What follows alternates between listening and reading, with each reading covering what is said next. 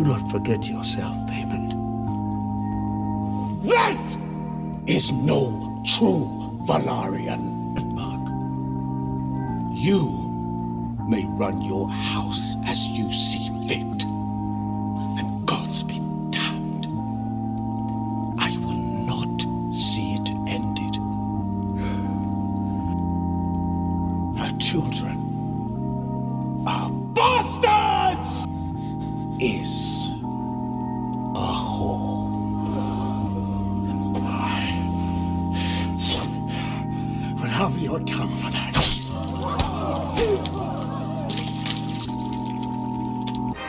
He can keep his tongue.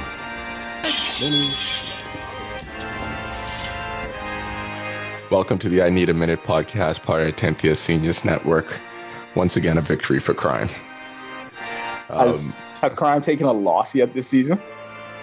Crime took a couple L's, not gonna lie. A couple, you gotta leave the city. You don't get the gal you want in the beginning. You have to wait a couple of years to get that done. But crime rebounded and nothing happened. That's that Christian Cole kind of treatment. You get to commit a crime and everyone just like yada yada's it. Okay, so there was a disconnect just now. When you said crime, I didn't know you were specifically talking about Damon. I just thought you meant crime in general, because crime in general is undefeated in the season so far. Yes. General criminality is just winning out the day. That's the real hero of the show. People keep saying who's a protagonist. It's crime. Yeah, it's not meant to. I mean, they're framing it as well as they can for it to be a clear-cut line of good guy, bad guy. They want Allison, Otto, and the Hightowers, the Greens. Wow, you wearing green. They want that to be the bad side, because you have to have. There can't be a gray area. You need to have Darth Vader on the opposite side of Luke. You need to have pure good on the side of pure evil.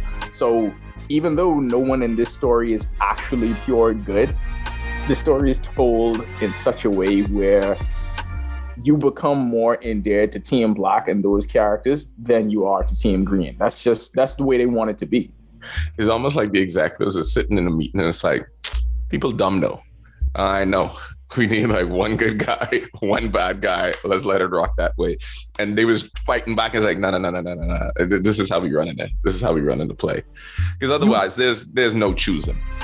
You have to do it that way because, you know what you want to get? You want to get the casuals. Like the diehards are just going to like the show no matter what. The diehards will be into it. Yeah. But to bring casual people in, if they don't have a simplistic good versus evil story, then I don't know how attached they stay to it. I don't know how much they keep coming back to it unless they have that. Because people are dumb. You have to treat it like people dumb. Don't use nuance with that.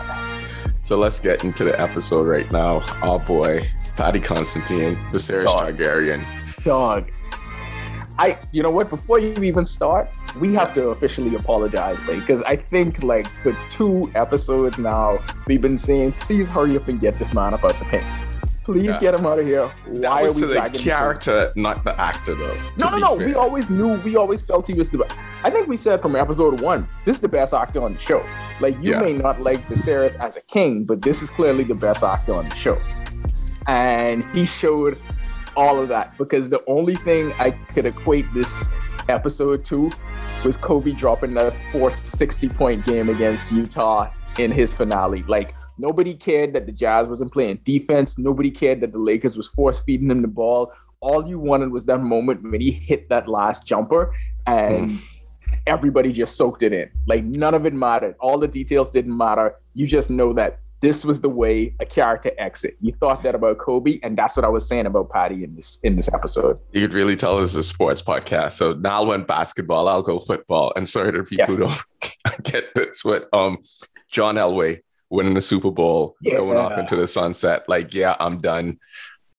I'm the man. Like, I don't know. No one else is going to challenge me after this. But Game of Thrones, once again, next show, where the king is like a force of nature in season 1 and then dead before the season is finished. And it's like, his death is just the beginning of all the things that you're going to see. And Paddy, I think for me, was spoiled a little earlier, because where I saw the Phantom of the Opera mask. And I was like, oh, fuck, we getting this version of it. And as soon as I saw that image, I stopped the video I was watching and said, I don't want to hear anything else, but I knew it was going to be amazing. And then the Halloween costume I want more than anything, but it's going to be probably too expensive to get. I mean, it was everything. It was the Phantom of the Opera mask. It was him being completely disheveled and doubling over. That walk. I want to know, like, I want to know his method for getting into that character just to have that walk to his throne, because he has so many amazing scenes. But that, for me, that was it, because you didn't need a line for that. You know, okay, I'm sorry, but you know, like how Bahamians just say, like when someone get detained, I feel like that's what they envision of it is. That's what they think you turn into. This is absolutely what they envision, and also we were saying that like I think it was when me and Andrew did it, and remember when Allison didn't want to smash, and they showed Patty on top, and then they showed his back. Andrew immediately went there. He was like, "Oh, he got AIDS." Yeah. And I was like, you know, I don't think so, because not invented yet. But right. Sterling, he's got AIDS. I was like, something like that. So it's so funny that you say that, because that's absolutely where all Bahamians' mind go to, because this is what they think it looks like, unless it's Magic Johnson. But Patty, so inspirational moment, like I think maybe one of the best scenes of the season. I wouldn't say the best, but it's right up there. Like that entire walk when he comes in and he goes full girl dad mode and was like, yeah, she asked me to do this.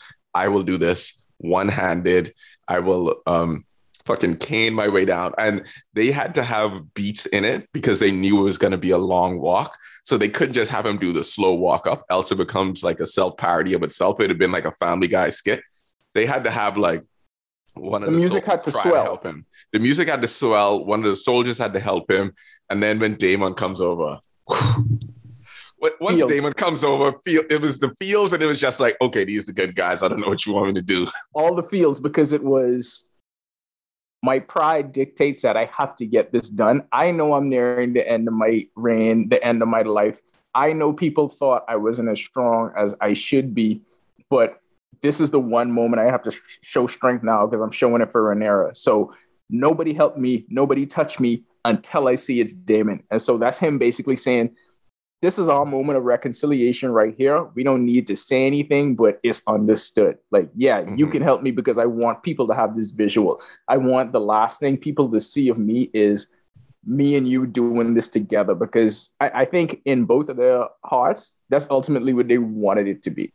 It didn't work out that way, but I'm sure coming up, they wanted to be able to rule together. And that's the kind of thing that Viserys was saying in the beginning. But as we know, Otto wasn't having none of that shit. But he had so many great scenes, bro. Even the very first scene where I thought he was actually going to die, when he had on the gold robe, and I was like, wow, his fingernails and his teeth are the same color as the robe. That was ass off. Drip or drown. Like he had that is the shirt that Jerry Seinfeld spoke about. Where it was like the floofy, I don't even know what to call that. The things at the end, and he was just like just wearing the fluffy shirt, just like everything. Like, and Patty in his hand motions, he's like, yeah, this is me. All gold, of course, by the way. Still has that ring on, still repping his set. One side of his face, completely covered. It's like, my guy is putting in work. Imagine you delivered most of this from the bed, and you have to win every scene from the bed, and then a short walk, and then sitting down every other scene. Insane. I feel like this is the moment where, and even if in the back of your mind you think, well, theoretically anybody should be able to act, right? I mean, you just reading and remembering. I was on the hottest tape. I don't know. I was like, no. I was like, there is no way anyone can do this. This is acting. Like, this is just him acting his ass off. Like, I wanted to stand up and clap, because I was like, this is amazing. This is how someone dies. And little did I know, this was just the beginning of how great he was in the episode. This was like, you remember Team America, Alec Baldwin? You can't out-act me, boy. I was saying that the whole time. Like, in my mind, when they offset Nokati, Patty was just telling them that album amazing without him, though. But Patty was just telling them that watch how I'm about to kill this shit. Like, I imagine actor trash talk is like, I am about to steal this, not just this scene, but this episode. Like Kobe in the Redeem Team documentary. He's like, no, come, pass this. Yeah, the rest of y'all can do whatever. This is my episode. Like, he had to be talking that kind of trash around the set. Yeah, shit. He's like, Emma, you got this. You got, hey, remember, make sure, like, when you break down, just give me the cues. Don't worry, I can carry the rest of this. And she's like, what? And then the director's like, okay, go. I saw something on Twitter, and it may be me being fooled by the internet, but people were saying that the crown dropping was something that wasn't supposed to happen, but then they just decided to keep it because it fit in. You believe that? Makes sense. That could make sense. I don't know, but like that could make sense because I don't think he does this walk in the book. I'm not sure, but yeah. But you already said there was a whole lot of well, either big and minuscule changes that happened from the book to the show. So it could be. Let's get to the shits. Vaemon Valerian, Double V. That's who he was. Like in my notes, I only say Ziggy. So let's be for real. He's been kind of a prick for most of the season. Like almost every time his character is introduced, he's saying some off shit. He ain't even trying to get it done. The first time we get to see him is in the Stepstones, where Laenor is like, dog, chill. Uncle Daemon got this. Can we relax and let him cook? And then we will win this battle. And he's like, no, we need to write to the crown, do all this shit. But he's being very aggro, anti-Targaryen sentiment because the Valerians, their chip on the shoulder is that why aren't we revered in the same way the Targaryens are revealed? We're from Valyria too. So he always had that chip on his shoulder in every scene. And even at the funeral, he looking directly at them children being like, fuck them. Fuck these kids. Fuck these kids. Fuck these little white babies. I'm with the shits. My boy is gone, Jack Corliss, for 6 years. 6 years fighting battles. Still married. Different time. Time. I mean, Tom Brady wishes. Tom Brady's like, how you get this shit off? How you get that off? Like, you could just go for 6 years and she could just be there holding down the home front. You know how many Super Bowls I could win in that time? I mean, well, to be honest, we knew from Ned that this is how things went, right? Because Ned just came back nervously and was like, well, I'm back. Babies. And I also have a kid. Here he is. Just a new member of the family. Because that's just how it was back then, right? That's just how it was. But Tom Brady living in Westeros and really being a part of the culture, this would work perfectly for him. He probably watched that last night and he did the Leo DiCaprio point at the screen. Like, that's how it should work. Yes, why don't I get to do that, Giselle? Look at it. She have a whole 6 island. Years. I gave you a state. You have all of Tampa. Did that make him send a hey big head text or ask her if she was watching, or too soon to make them kind of jokes? Oh no, he just sent that intro scene. Yeah. And then it's like, I think see, so. I mean, why you can't? I mean, look, it's that easy. But anyway, Ziggy Marley feeling his right away. It was like, no, this should go to me. He's been posturing for power, like you said, from the very beginning, dog. Nobody liked him from then, and it really is great how the whole thing, pun intended, came to a head. Because nobody liked him. Like, we really needed to get Ziggy up out of the paint. And I know you're going to go through it in chronological order, but as he was giving his final speech and being disrespectful, pushing people to the edge, I literally was typing after every line, I can't believe no one's killed him yet. When is someone going to kill him? Why is he still talking? Who's going to put a stop to this? And then we saw yeah. So before we get to that, he goes to Rhaenys, starts talking shit. He's like, and none of them at that point bring up the granddaughters. They're still saying like, yes, this should go, because Ziggy is not about daughters inheriting anything, because he doesn't believe Rhaenyra should be in the line of succession at all. So he doesn't even acknowledge them. He said she's a temporary person to sit on the Driftmark throne. Now, question. What do you think Umar Johnson thought about in the moment when Ziggy Marley is saying this? And in his head was like, yes, you cannot allow these white people to take over your seat of power. What are you doing? Umar Johnson is watching this very upset right now. I kind of wish he was a character on the show, because I feel like he would fit. I don't feel like, and I'm not talking about him being dressed in classic Westerosi garb. I feel like you could take current Dr. Umar Johnson with his Philly fitted hats, and you could implant him into this show, and we wouldn't really miss a beat. Like if he was Aemon Valerian, it'd be fine. If Vaemon had him as his lawyer, maybe he gets out of that. I think so because he would tell him to shut up, and he would actually maneuver that in a completely different way. But he was framing his whole argument behind the name and the Valerian line and all of that stuff. But we know it had nothing to do with that. It was about you posturing for personal power, because Jar Collis always said, history just remembers the names, bro. They're not going to care about any of the details. I honestly think it's a combination of both. I don't think what you're saying is wrong, but I also think he saw those white babies and was like, boy, ain't no way. Okay, no way. He was fine, and he actually said it to Rhaenys, where he was like, well, there's not a king on the Iron Throne. Now, when she threatened him, he said, there's not a king on the Iron Throne. There's a queen. He seemed to be completely fine with that. So if you're fine with that on that end, then why weren't you pushing for? Because Rhaenys' whole idea was, I don't want it to go to Laenor's quote unquote kids either. I want it to go to Baelor.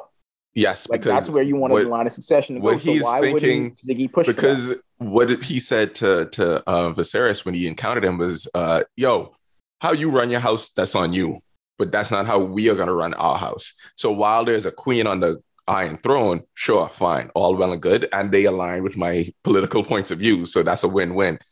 But that's not how we're going to run our house. So he's fine with it over there, just not with him. And that's what he was saying. He's like, yeah, I don't give a fuck about what's happening on your side. But us, the Valyrians, nah, it's going to have to be some dreads sitting on that throne, on a Driftmark throne. Otherwise, no, thank you. But so Bella immediately is like, all right, let me go. I got to go text Unc. Oh, no, Dad. Forgive me. Sometimes it's confusing. It happened to me several times in this episode, and I just realized it'll always happen. So let me go text my daddy. Daddy, you wouldn't believe what this nigga up to right now. By the way, as Daemon is introduced in this episode, and he's climbing down, very cool scene, I immediately thought it was a crime. I didn't know what it was, what he was doing, but I thought he was stealing something. But no, he was just getting the eggs for the future baby. And it was the first time they actually showed that process of them, I guess, what would you call it, mining the dragon eggs or uncover, however. I didn't even know that's like the dragons shit out the eggs, and then there's a whole other thing you have to cut through to get to the eggs. Didn't know. But you're right. I thought he was absolutely stealing them. I thought because we were introduced to him stealing eggs. Like I thought that was just his MO. That's his thing. That's my first thought. I was like, they starting off with a crime. Little did we know that was just a warm up. That was a criminal warm up to what he was about to do. Such a slight crime. And turns out it wasn't a crime at all. He just was getting his stuff prepared for Aegon. Yeah, for the new baby. For the new baby. So then they get, he goes and tells Rhaenyra what's about to happen, that it's about to be challenged again. Jace and Joffrey are in there, like, doing their studies. And, all right, man, Jace shows up. And because we have seen the stills and we know what Aemon looks like. And we saw, so how Jace looks now is technically how Jon Snow, how Robb Stark, that's the age they're supposed to be. But Jace now got to go up against Aegon, this grown-ass man, Victor Wembanyama of the fucking Greens. They're not even trying. Prospect. They're not trying to make it close and comparative. Mm-hmm. And to be honest, it never was, because even when they were kids, you had Aemon in his pre-adolescence, while Aegon was already like a teenager. He was doing all his weird sexual depravity, and we see where that's going to lead in this episode. And then you have Jace and Luke, just absolute kids. Like it never was a close gap. Like it wasn't Victor Wembanyama and Scoot Henderson. It was like maybe Victor and who's a bust. Ball. Yes, that's the gap. Inside joke, y'all wouldn't get it. Group chat stuff. But yes, that's what the gap is like. It's Victor Bol, not Scoot Henderson. So I think like it would be better if we got to saw the gap close a little bit. But I think the showrunners just decided that Aemon is too good of a character, and for him to be at peak villainy, we got to just let that ride. Like let him dominate. Yeah, growth spurt, HGH. because I was like, all right, he became the older brother now because he's the one who's serious. He's the one who's always training. He's the one with an eye patch. He's the one with the biggest dragon. With the cool Meanwhile, his brother's just a trying to get some hoes. Yeah, that's all he's doing. The same thing he was doing at 15. So then they have to go to King's Landing. They arrive. No one comes to greet them. What is it about House of Dragon? And when like the king or someone important comes to arrive, there's just no one at the door. Same thing happened to Viserys when he went to Driftmark. Jack Collis was like, yeah, like go get them. I could be sitting on the throne. Go get them, let them come in. It's so funny that in their society, like this is the highest insult. Like, think of things that these people do. Not greeting me at the door. Like, how dare you? They literally murder each other in front of people. But this is the highest insult. But then like, oh, okay, it's like that. It's like that. And then we go to the small council room. We see Alicent at the head. Oh, yeah. But before you move on, to be fair, Alicent was going to greet them. It just turns out that she has a horrible son, and an emergency came up where she had to yada yada. No, even before that, Otto knew they were coming. I was like, nah, we could just send this one guy. So Otto knew before she knew, because she probably didn't know the time. She just knew the day they were coming. And she's like, what the fuck? And the camera cuts to Otto, and he's like, fuck them. You got to send a message. That's the elbow at the free throw line. It's like, nah, we got to let them know they in for a game right now. Let's go. But let's see. Characters that you should pay attention to without spoiling. The guy who greets them at the beginning, who greets them when they first come to the Red Keep. Pay attention to that guy. Pay attention to the knight who she is talking to, who Alicent is talking to, and tells Alicent what Aegon is going to. Pay attention to that guy as well. He will show up later. But then we get to Alicent she had to do her PR, Olivia Pope type shit. Olivia Pope, yes. It works. Her son Aegon. Dog. Okay. This is the ultimate, they're the bad guys thing. Yeah. Beyond everything else, I think this was this future king is a rapist. They want to show, and they've been hinting at it, how much of a fuck up he is, and they want you to come into this whole Dance of Dragons thinking fundamentally that he doesn't deserve this. That's what it is, and they've been setting that up from he was younger. But like, speaking as the parent of a new teenager, I'm just gonna say that if you catch your son beating off on the balcony and he's trying to hit people below, you may want to address that and not like just let it go, because that's not going to get better on its own. That's probably going to turn into this. So this is the thing about the Hightowers and their parenting skills, because they have an overarching goal. So Otto's overarching goal was that Alicent is going to get with the king and she's going to have babies, and maybe the Hightower name will ascend, and anything to keep Daemon away, because fuck that guy. That's Otto's whole premise. So he will use his kids in any way. Alicent the same way. Like, she's using her kids in any way to be like, you have to be prepared to be the king. And that means defending our house. That means not fighting with your brother. That even though he could be an asshole, that means doing all these things in order just so you could sit the Iron Throne. But none of them, Otto nor Alicent, raise their children with any other kind of like core beliefs. Any beliefs they have generated somewhere else. Like, maybe Alicent took a bit of Otto's like piety and like turned it up to 11. She's wearing like the Star of the Seven. She's extremely religious now. And then that informs how she deals with or how she views Rhaenyra. But at the same time, she sees her son as, oh, this guy is fucking awful. He's a rapist. That's against everything that I believe in. But I'm morally compromised because I have to defend them, because we have a bigger goal at the end. And she has to play all that out in like one scene and transform to be like, oh, I'm this soft, comforting person. I believe what you're saying, Diana, to how about you drink this Plan B? And then like, you know, I know it could be a he said, she said situation. So I don't know, dog. Because nothing is as big as the ultimate goal. And to me, I was watching it thinking, this isn't even Alicent talking. This is Otto. Like, Otto created this, because Otto taught her nothing is as big as the ultimate goal. Otto has been imprinting that into her mind from he was a baby. This is the dude that's gonna rule.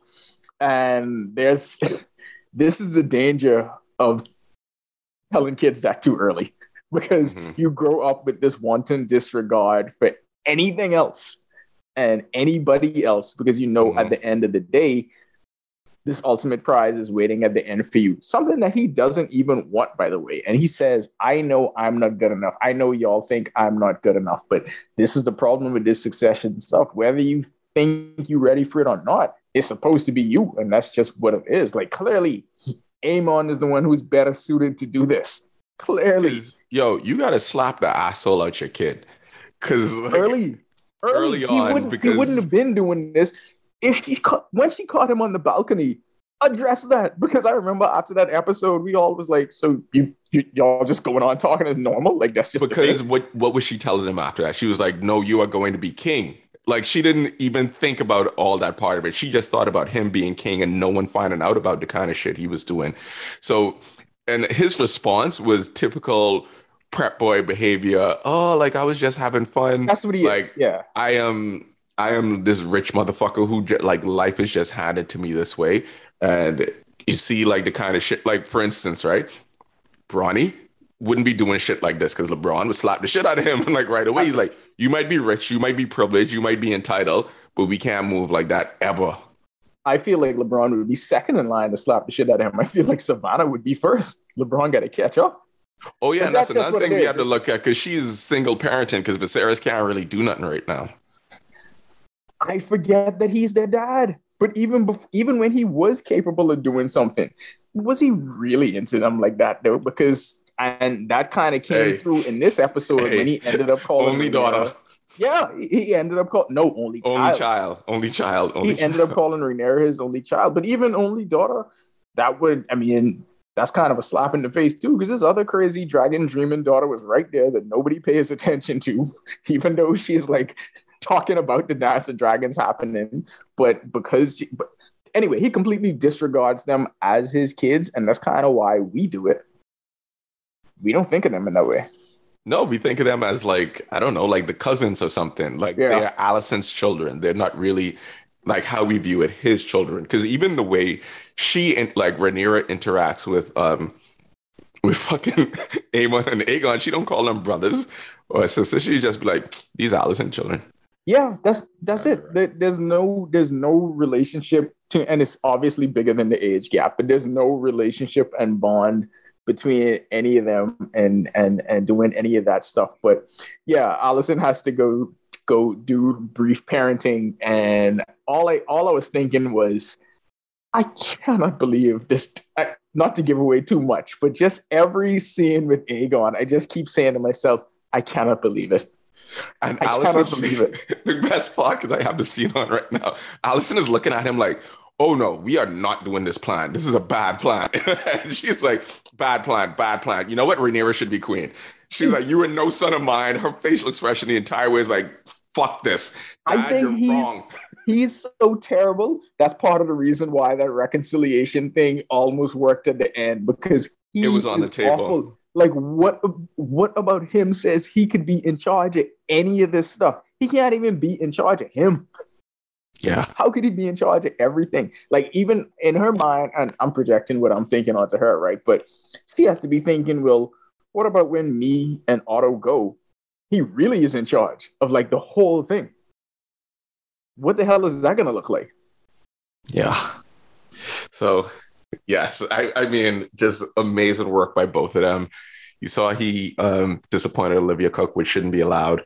And then our girl, Helena, shows up. I was like, hey, where Diana? She got to come take care of the children, get the children ready. By the way, another way how Westeros works, you don't get your own children ready, because Aegon is a father, by the way, in this scenario. They just don't show the kids this episode. But she says that, yes, he did get his sister pregnant multiple times and they have children. Yeah, no, absolutely. And even at the end of the family dinner, when they address her as his wife, I'm like, yeah, that's right. This dude is smashing his sister. Like, yada yada over it. I completely forget it. But yeah, that's a thing that happens. And also Aegon going full Ime Udoka. Once again, like right in the family. He could go down to the street of Silk or go where Daemon took Rhaenyra when she was like 17. He couldn't do that one. He has to go. He's just, and we know these types, everything. And there's no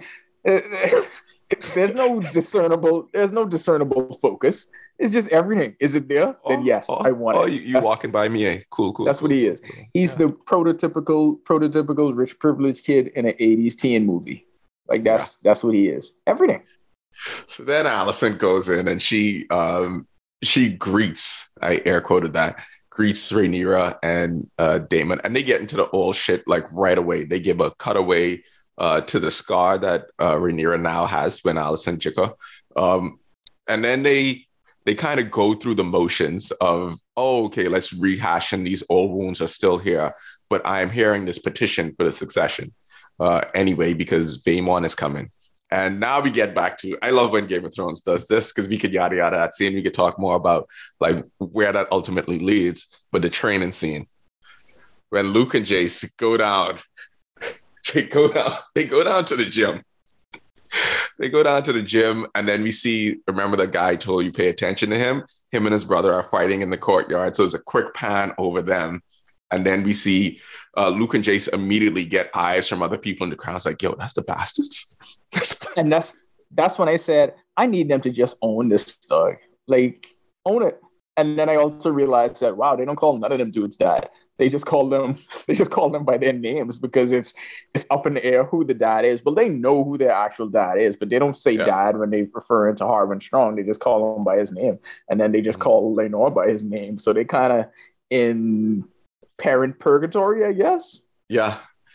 So immediately Jace is telling Luke, like, dog, like, you gotta knuckle the fuck up. Like, this entire thing is about you. And imagine Luke, how he feel that all these people come here just to say that thing that is his isn't his anymore. Even after his grandfather told him multiple times, like, Corlys legit straight up just tells him, yo, you are going to own Driftmark directly to him. None of this is going to change. She's probably like heartbroken over the loss of his son. But and Luke has that in his brain and said, the only way that I get to be the Lord of Driftmark is everyone dead. And that's when he starts crying. And so now he in that position to become the Lord, and now everyone is questioning him. But anyway, they get to this moment, and Christian Cole, who is a vampire, because he doesn't age. Thank you. I had my note in there was, wow, Kari was right. They'll never age him. Like, they will never age Christian Cole. This is just what he's going to look like. Maybe some salt and pepper, but this is just his look. They just decided that, you know what? Too handsome, not changing. This is what I'm saying. I'm actually upset that they chose to age Harwin Strong, but not Christian Cole. And Harwin Strong was going to die first anyway. But they still were just like, yeah, but no. They changed actors. They changed makeup. He is the only person that just is going to stay the same through 2 decades. That's just it. And they're like, you know what? The rest of the show's so good, we don't care. He's Dornish. Yeah, that's how they explain it away. Dorn don't crack. Dorn don't crack. So anyway, Christian Cole is fighting the intro to the new Aemon, and Luke gives Jace a look like, oh, we fucked up. Bro, this is what I'm saying. Like, I cannot believe it was ever, I mean, it was never a question, but like, this the same dude? Like, that's the look they had on their face.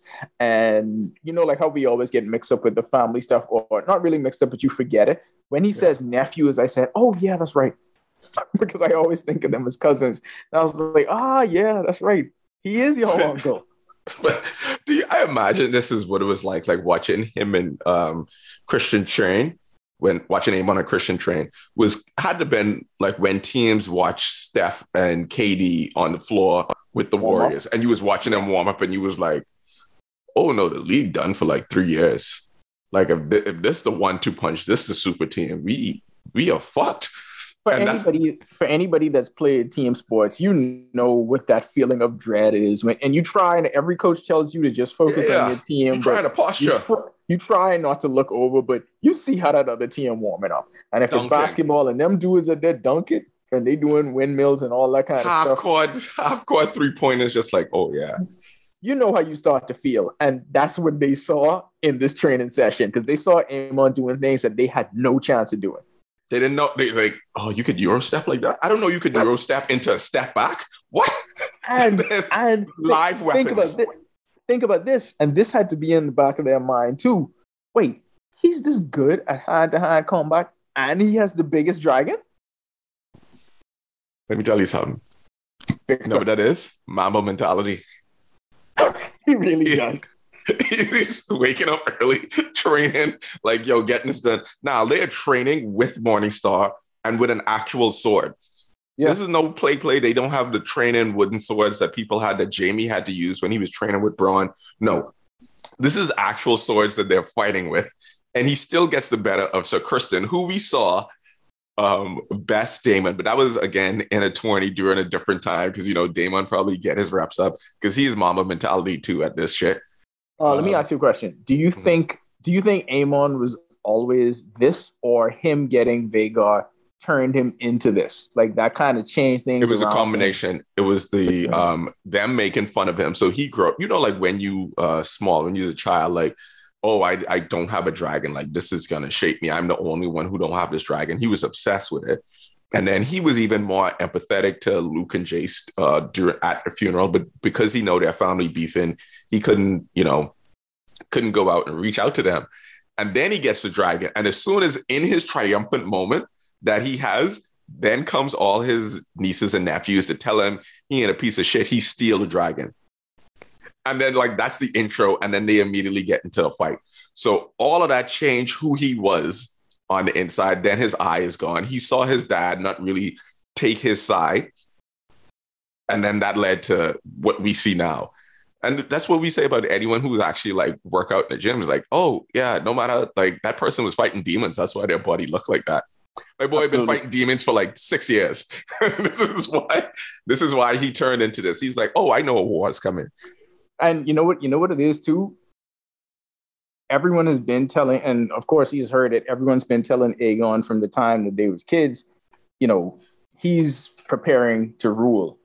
Well, Aemon's got to look at that and say, well, what am I preparing for? Like, where does that leave me? Because I'm not going to get to sit on the Iron Throne. That's my older brother's thing. So what is going to be my thing? And it's kind of about that action. Exactly. So it's like a mirror of how things turn out for Viserys and Daemon, how it's going with Aegon and Aemon. Same thing. They really like didn't even try to like camouflage this part, but they have like Daemon versus Aemon. All right, let's take the D in his name and put it at the end. Boom. Great work, George R. R. Martin, one of the best fantasy writers at our time. He's like, what? You know what it is? You know what it is, dog? I thought this was America. everything is so complex, and you got to literally create an entire world. And this is very difficult in terms of creativity. So at points like this, when you just got to like yada yada some stuff and make something very simple and get it out of the way, I give them a Bly and I'd be like, I get it, because he'd be tired. He probably was very tired at that point. It was like, yeah, just change the D to the beginning and that's what it is. All right, so Aemon makes his impression right away. The nephews thing was terrifying because immediately in your head, he's like, did you come to train? Hey, y'all strong motherfuckers, y'all come to train. We can run that back. You got to get your get back. He was waiting on that for 6 years. GBG, get back gang. No matter what. No, you have to spin the block. Same thing with the Jets. Yeah, you know what? Just know we will see y'all later. You got to spin the block sometimes. You can't let them forget. Like, yeah, I took the L. I was gone. Cool. But we coming back. We go back. We go to Ziggy, who talking straight to the High Towers at this point. They letting them know the plan. He basically telling them, like, I am on your side. I'm the Lord of Driftmark. If you let this run out. And Otto was like, this is perfect. This will work. Viserys ain't in this. We have maneuvered this. And even the show just treated it like foregone conclusion. Like, we needed that scene to show that they are aligned. But, like, it's not even a debate or a conversation. Like, yeah, we can rule in your favor.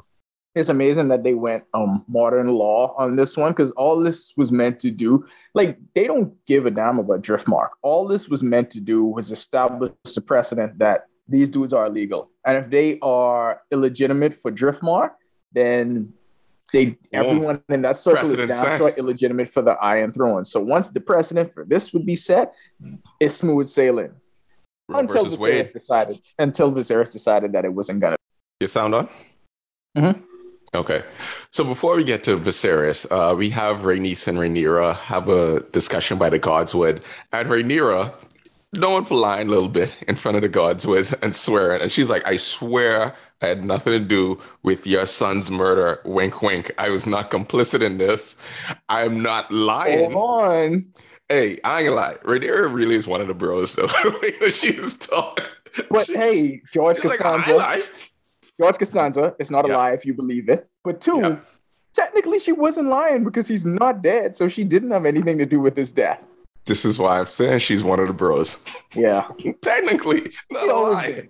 She always been one of the bros. She was moving. We were introduced to her riding dragons when she wasn't supposed to. She been a bro. Even when she when she strike her with one, she's like, oh, let me go back home. Right there. I'm not gonna lie though. I'm not gonna lie. Like, Rhaenyra basically always got to do whatever she wants, but if there's one person that always collecting her, is Rhaenys. And I think back every single time. I think back to that conversation they had when Rhaenyra was young, and she was like, "You have this pie in the sky idealistic view of how this thing is supposed to work. It don't go like that." Like, she was telling her this as a teenager, and right now, she is always there to tell her these uncomfortable truths that no one else is doing. Because, I mean, there's literally no one else going to tell her this stuff, because Viserys was always there to save her. Viserys was always there to fix her. Back to sports. Rhaenyra is a sports fan who think all the calls should go her team way, that everyone on her team should be healthy. And then Rhaenys is telling us, like, oh, no, you don't understand. It don't work like that. Injuries are part of the game. Some calls are going to go against you. Like, you just got to... was just a Patriots fan during the Brady Belichick era. That's what she is. So she thinks that's what football always is. No. This is going to switch up. Fast. Unless you, like, pump out them babies. And this is the thing. Like, Rhaenyra, like, for all that posturing she was doing, right? About, like, not wanting to have kids, blah, blah, blah. Rhaenyra right now is 5 babies in. That's also 5 dragon riders, because she's like, yeah. We need the numbers in order to actually win this, and this is through me that this is going to get done. And she says, okay, well, how about we wed our kids together, and then we cement that bond of the houses. Rhaenys turns it down flat, like, no, I'm going to advocate for myself in this one. And that leaves Rhaenyra with nothing. So she knows she's fucked. Her, Emma Darcy and Olivia Cook, like, just by their facial expressions, communicate so much. That's why I think these are 2 of the best. This is, it's very early, but, like, you could tell these are more seasoned actors than when the Thrones people, because the Thrones people kind of grew into their roles, but these ones are, we already good at this shit. Well, because, I mean, they get the benefit of coming into an established franchise. You gotta remember, Thrones didn't come out of the gate being the greatest, best thing, this monoculture moment. It had to grow into that by, like, what you'd say, like, season 3. That's when it really became the thing that everyone was focused on too. But these people came in knowing we have to stack on top of what was already built. So it ain't no getting quote unquote beginners. We have to come into this ready. We got to come in, no pun intended, hot, like hot deep. Yeah. And then she has to say, all right, let me go to my dad and appeal to him, because it's all she has. It's her last Hail Mary, and it works. It works. Gets him to the room that we talked about. We talked about Paddy Constantine's performance. But now let's talk about Ziggy Marley, who after the series... Hold on. You know any Ziggy Marley songs? No. Like, I feel like this is so perfect because we just always know Ziggy to exist as Bob Marley's brother. Like, I don't even... I'm sure he's good. Maybe. I don't know. Good. Are you? Give him a bly. But anyway, I'm sure Vaemon would have been good. I'm sure Vaemon would have been good at this job if these white babies was like mixed babies, then he would have been like, hey man, I get it. Like, yeah, it has to go to them. It has to go to Jace, or it has to go to Luke. In his mind, he's like, no, not this. I don't know, bro. I feel like he still would have been fuckboy in that for him to have the Driftmark throne, because he would have said, well, they're too young. Still give it to me. Like, impending war is coming. Agree to disagree on that one, because he had no problem when Laenor was there. He know that wasn't his shit. He know he wasn't even in the running for that. But based on... Yeah, but Laenor was big man who was already fighting wars and stuff. Like, that was different. Laenor came in with an experience. Our introduction to Laenor was him basically telling Ziggy, like you said earlier, shut up and let's run this war properly. And then that was a different Laenor back then, by the way. That's not the one that he eventually became. Like, what he became, I don't even know if that dude could rule. But that teenage Laenor, that was a dude who we thought we were going to be able to believe in. He probably had a different boyfriend at the time. Yeah. So because of that, he had like a more aggro one. Oh yeah, that's right. Yeah. He had he did. Yes. Okay. Yes, he did. And then as soon as he lose him, he was like off. Yeah, that's true. Because they used to. This God. The new boyfriend. Yeah, the new boyfriend. Fuck him up. Not gonna lie. That wasn't the one. He lose the love of his life, and he's just like, I mean, I guess I get. You know, because you know what? Old boyfriend was one who shared similar. He was into the politics. He was pushing him to be better, like as a person, to train, to fight, and to do all of that. Which, you know what it was with New Boyfriend? New Boyfriend was just like an IG thought. Because if you notice, he was just always dressed higher than his station. Like he wasn't about that improvement. Mm-hmm. No, they was just going about drinking and cavorting and doing whatever. Old Boyfriend was way better for him. Way better. Going to brunch all the time. All the time. Let me tell you what Old Boyfriend would have done. She wouldn't have been fucking Harwin Strong. She would have been fucking some Valerian, some random black dude with blonde hair. And he'd have been like, yeah, that's the one. He would have gone to them and be like, yo, I know like you getting your shit off on the side, but this is where you have to get it off so these babies come out right. There's so many ways they could have went around this. And like, as we watch it happen in real time and just knowing what's going to happen, there's so many ways this could have been avoided and stopped. Wait. I just thought of something. You think part of why Vaemon mod about this is like, yo, you could have just fucked me.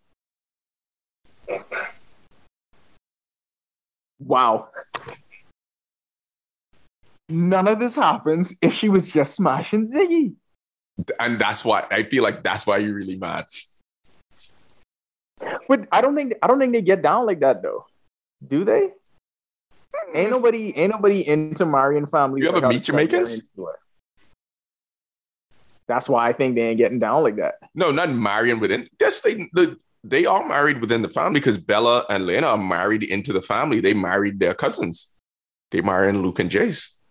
I mean, but they ain't really. No. They would still be cousins because because of Rhaenyra. Yeah. No. They're still cousins. They're still cousins. I know, but I'm just saying, like, I don't think there's anybody out there. I don't think there's anybody out there getting down like the Targaryen get down. And Vaemon kind of alluded to that when he was having his super disrespectful rant. When he told him, run your house how you want to run it, but we ain't getting on like that. Get to the rat. My boy is there standing up. My boy is there standing up is just like, yo, fuck you, Viserys. Fuck everything you claim. Fuck the Targaryens. Fuck these little white babies. I don't care how you run your house. We are not running this shit back this way. Because he is heartbroken. Because he knows at this time the High Towers have no power. And this is all Targaryen shit right now. They had no plan of action because nobody could account for that. The last thing in the world that they thought was going to happen was that leper was going to crawl out of bed and actually rule. Nobody saw that coming. I mean, he was basically being kept alive on their version of a ventilator, just completely getting milk of the puppy day after day because they didn't want him to die. They needed him alive so the High Towers could run the show the way they wanted to. So when that actually happens, I mean, Vaemon lost it because this was the one plan no one could account for. You couldn't plan for this. Because even Viserys only tells Otto, hey, I could be ready for supper. That's all he tells him. He doesn't tell him he's coming to the petition or to rule or do anything or to sit the throne. But like that Rhaenyra last minute Hail Mary, that goes and that gets it done. then he runs off at the mouth, as I'm saying. And in this moment, because I knew what was gonna go down, and you explained to me because you didn't know exactly what was gonna happen, but you was right now. Why someone don't kill him? Why he ain't dead yet for saying this shit? So I just want to go through, and I didn't timestamp it, but these are just my notes in succession, right? So I go, Viserys is a G, way to go out. Hey, this is how a character leaves the show. And I follow that with, I'll never forgive them for how Ned Stark had to leave. Never, ever, ever. Because this is how you do it, right? And then I go, ain't nobody listening to you, Ziggy. How has nobody killed him yet? Somebody kill him. Kill him. Please, someone kill him. And then the next line, do mother effing crime. All caps. So that is when it happened. He starts talking shit. Everyone has made this meme. Fuck around and find out. He starts talking shit. Much like a certain Golden State Warrior 2 guard. He's talking a lot of shit during this time. And you don't expect the retaliation to be the same. And you know what? The moment Draymond Green walks up to Jordan Poole is when Damon is right there hearing him go off and sees him, looks at the kid, sees him, looks at Rhaenyra, and it's like, say it. Knock a few buck. And he does the Jordan Poole. Jordan Poole pushes on Draymond Green. Ziggy Marley just calls them bastards. Enough, right? Enough. That sets Viserys off. It's like, okay, cutting out your tongue. Then he goes, and she's a whore. Jamaican air horns at this point. At that point, Daemon was like, well, I'm about to die. I'm going up with everything.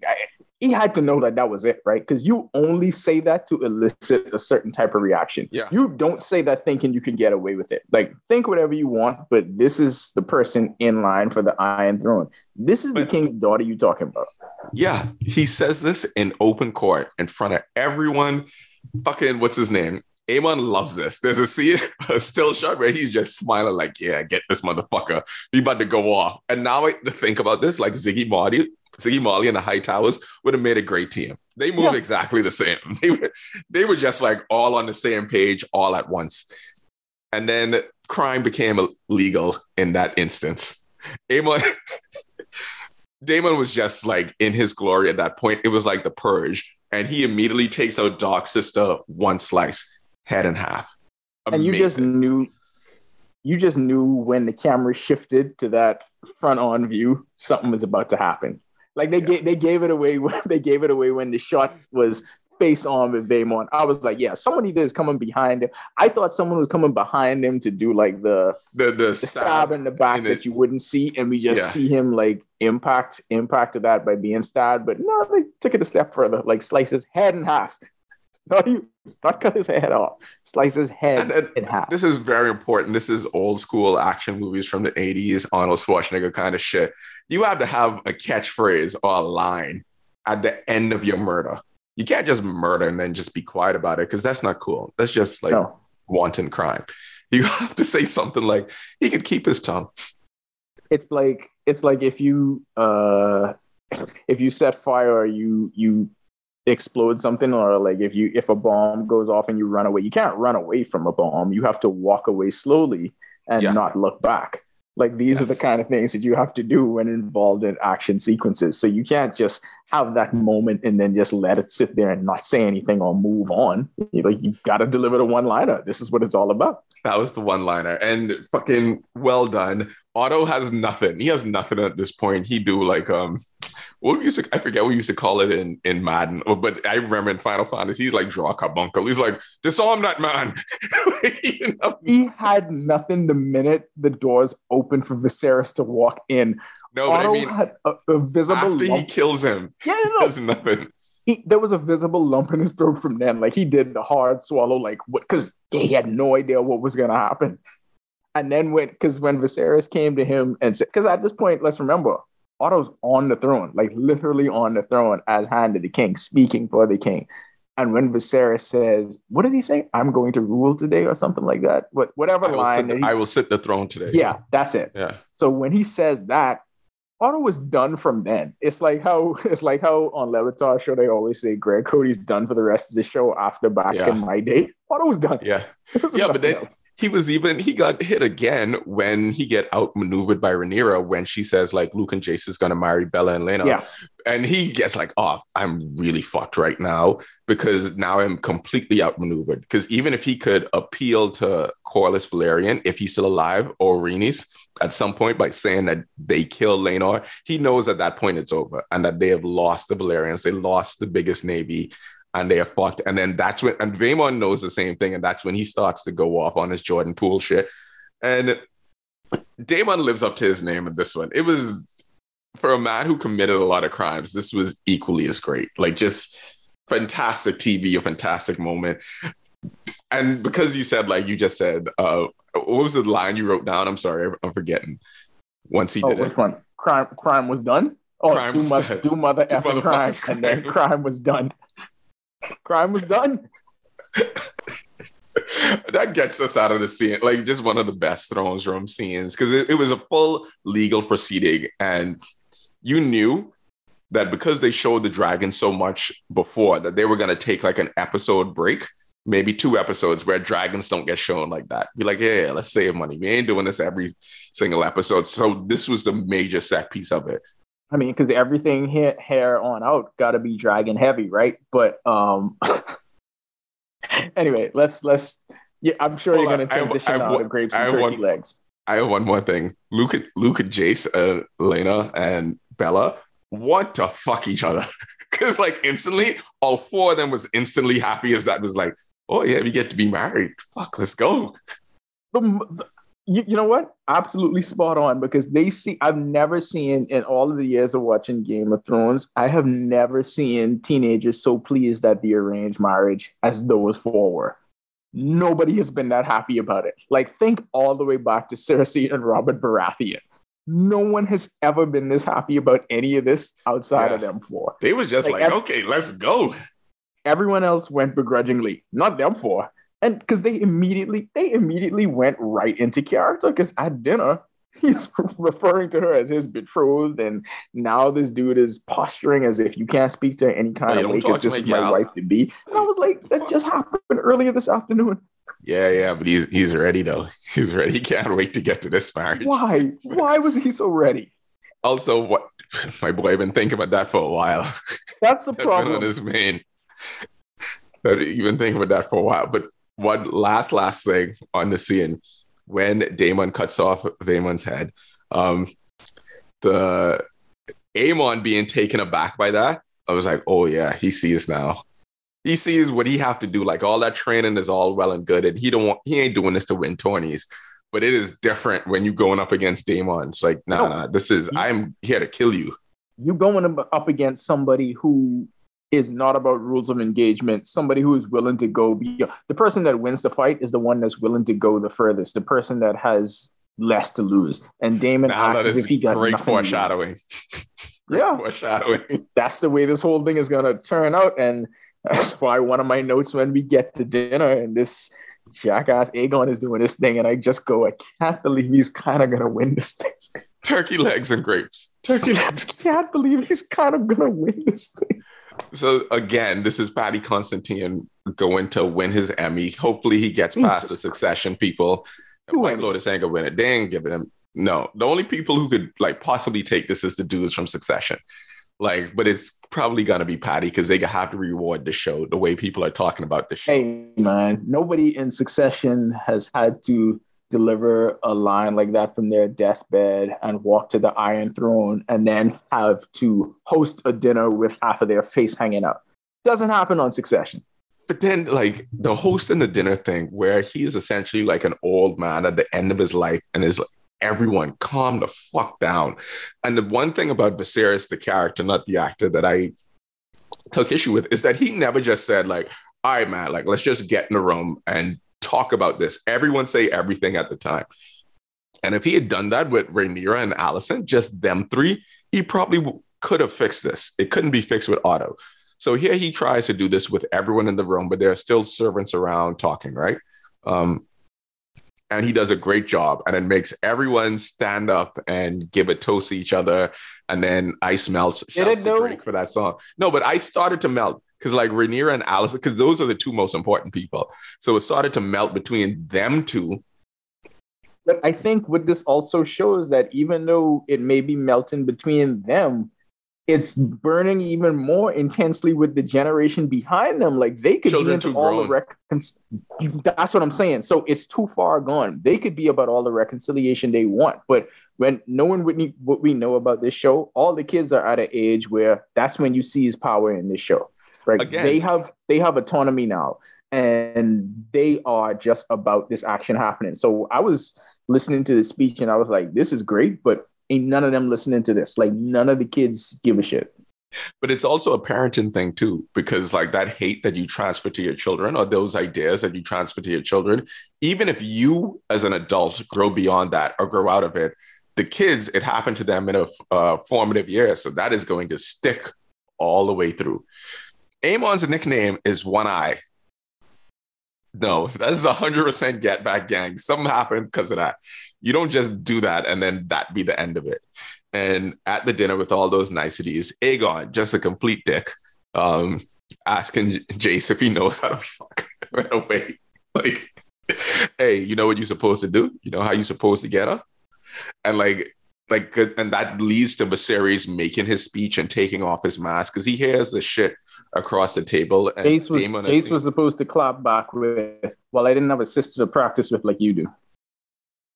But then I don't even know if that's a diss to them. Nah, I think that's a diss. He marrying his cousin. I mean, obviously his sister is worse, but still, he marrying his cousin. Like, see, this is why Vaemon was mad right now. This is why Vaemon can take this shit. He's like, you know what? Fucking kill me. Fucking kill me if y'all tell me try pass up these white babies. Is like, and Aemon does not eat anything this entire meal. He's just looking at everyone, death stare the entire time. And when Luke and Jace and Aegon are going to get into it, and Jace buck up, immediately Aemon stands up. It's like, let's go.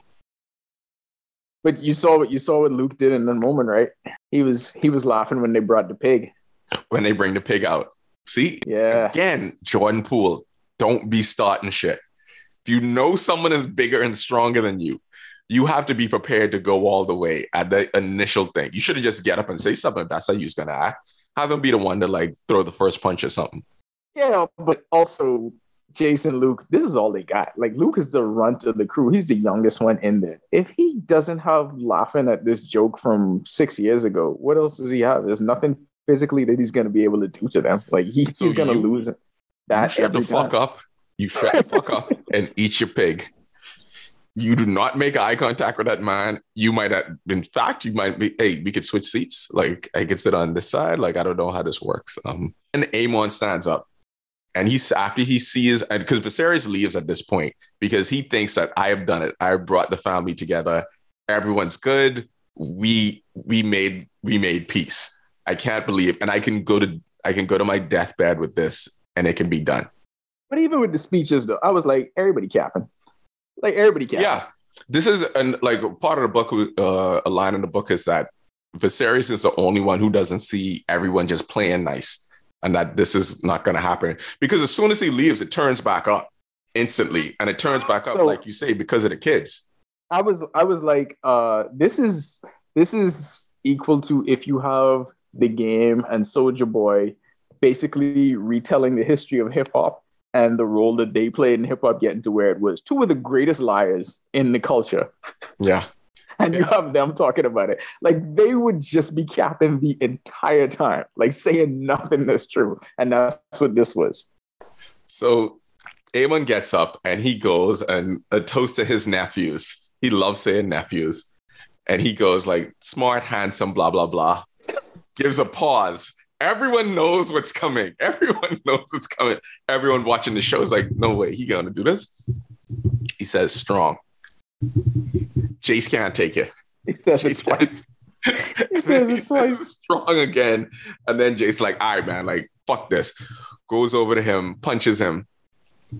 Everyone is, and Alicent is looking at her son like, please don't do this. Please, we having a nice meal. Like, Otto was even laughing. Otto laughed during this. He do a little clap. But they are really going all in with Aemon being the stereotypical villain that you can't do nothing with, because he just ate that punch. Like, his feet didn't even move. He turned his head slightly and bounced back laughing. Once again, we have another Draymond Green situation where you punch, ain't do nothing, push. See, that was the reverse of the push-punch combo.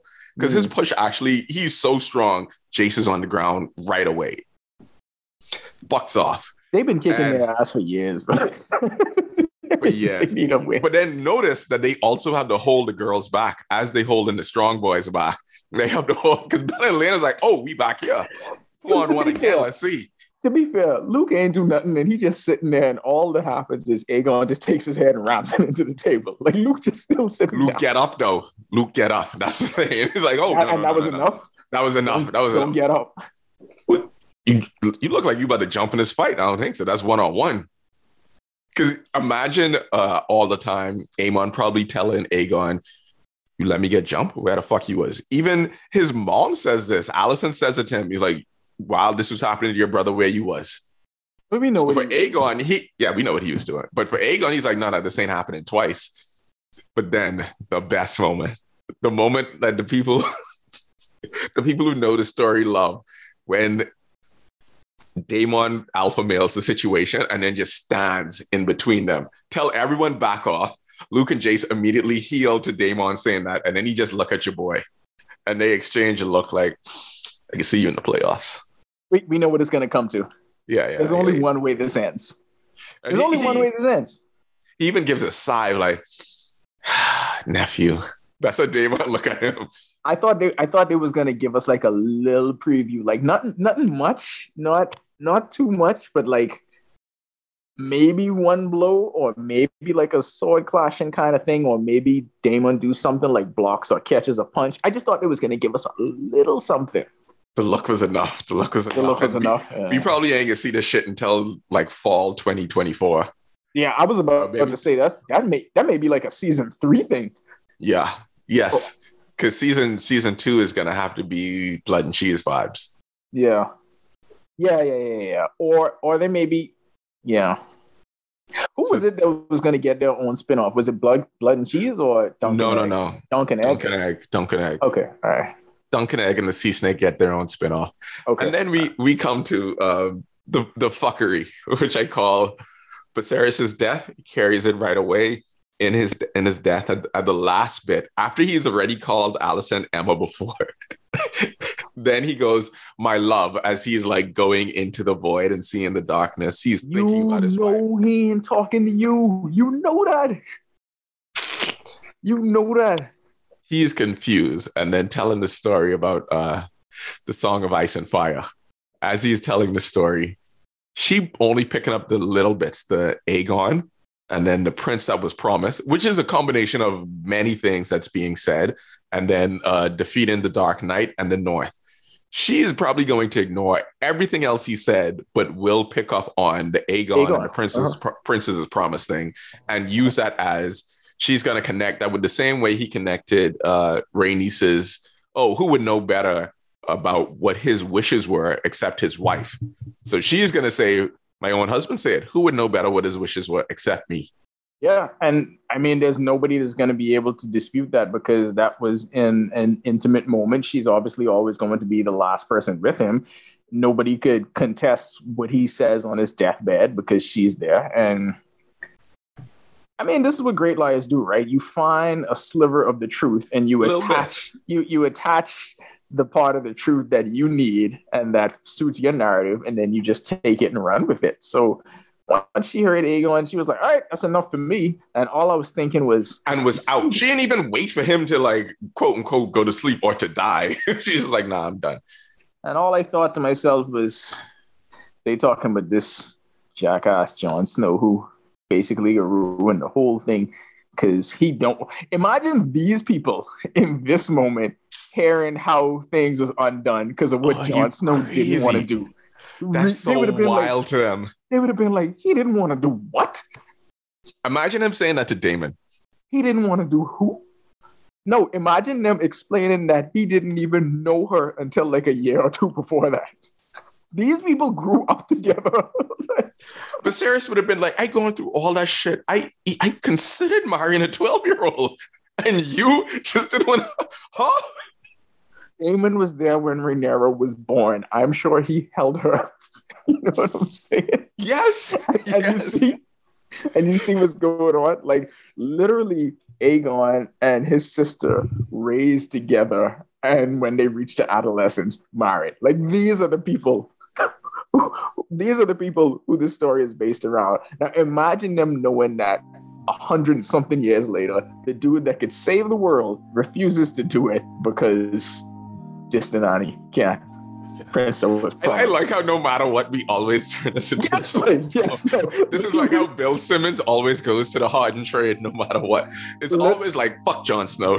I don't even mean to, but then, because all of this just leads to that. Like, they have been prophecies about that moment. Like, we don't have any idea what happens beyond that. Not until they do the Snow spinoff. Like, I don't know what happens after that. So very true. That's the culmination of the story. So all of this, they're talking about things that's leading up to the story. And so we always have to go back to, you ruin things because you refused Distance. I'm sorry, I'm watching the scene again when Daemon and Aemon like ghost eye for eye, and then they stare at each other, and Aemon breaks first. Aemon is the one who walks away first. Of course he does. You better think of it like this. He doesn't have the real world experience yet, you know? Yeah. He's an aspiring criminal. This is criminal vet. Like, no. Daemon killed someone that day. Yeah. He's been training for this. Daemon is a veteran. Like, you know, it's like LeBron getting to his first finals against the Spurs. Like, he was ahead of schedule and everybody knew the greatness was there, but it wasn't gonna beat them. You could take a victory here or there, but like this is a long time. Tim Duncan is 2-1 versus LeBron in finals. Yeah. Yeah. So anyway, these next 2 episodes are gonna be insane because now we officially in Dance of the Dragon mode. Yeah, now this is it. Once Viserys dies, Dance of the Dragon starts. For all intents and purposes, now we're here. And again, we'll not be spoiling anything, but holy shit, if they did so good just with this, I can't imagine what the next 2 are going to be. Because the next one is the Green Council, and then after that, yada, yada, yada. Yeah. Which we know how the season is going to end. Yeah, because immediately when he dies, and Rhaenyra's not there, so Council comes, Council saying, hey man, King's dead. I guess we got to go tell the heir, and she's got to come from Dragonstone. Council goes, or do we? Yeah. And she gets here when she gets here. I'm sure at some point she's gonna hear. That's not up to us. I mean, like, that's her daddy. You leave your daddy? Someone else could call her. There was a moment though, when Daemon put his hand on Rhaenyra's stomach, and this was before they had Aegon the Younger, and I was like, they kind of foreshadowing the beginning of the dance and then the end of it, like right there. I mean, that's a if you know you know kind of thing, but yeah, that's all I gotta say. That's all I gotta say on that one. Yes. So I think they're on a hot streak, and I think they're gonna complete this. And for like the maybe 1 or 2 slower episodes in the middle, they are making up for this now. And we are in rarefied air territory. I did have a question for you that I skipped over. My guy Lord Beesbury, he's gonna get it, right? Lord Beesbury don't seem like he can make it. Lord Beesbury seems very he seems like he's on Rhaenyra's side, and so Lord Beesbury ain't gonna make it. This has been the I Need a Minute podcast, part of the 10th Year Seniors Network. Thank you for listening. Bye.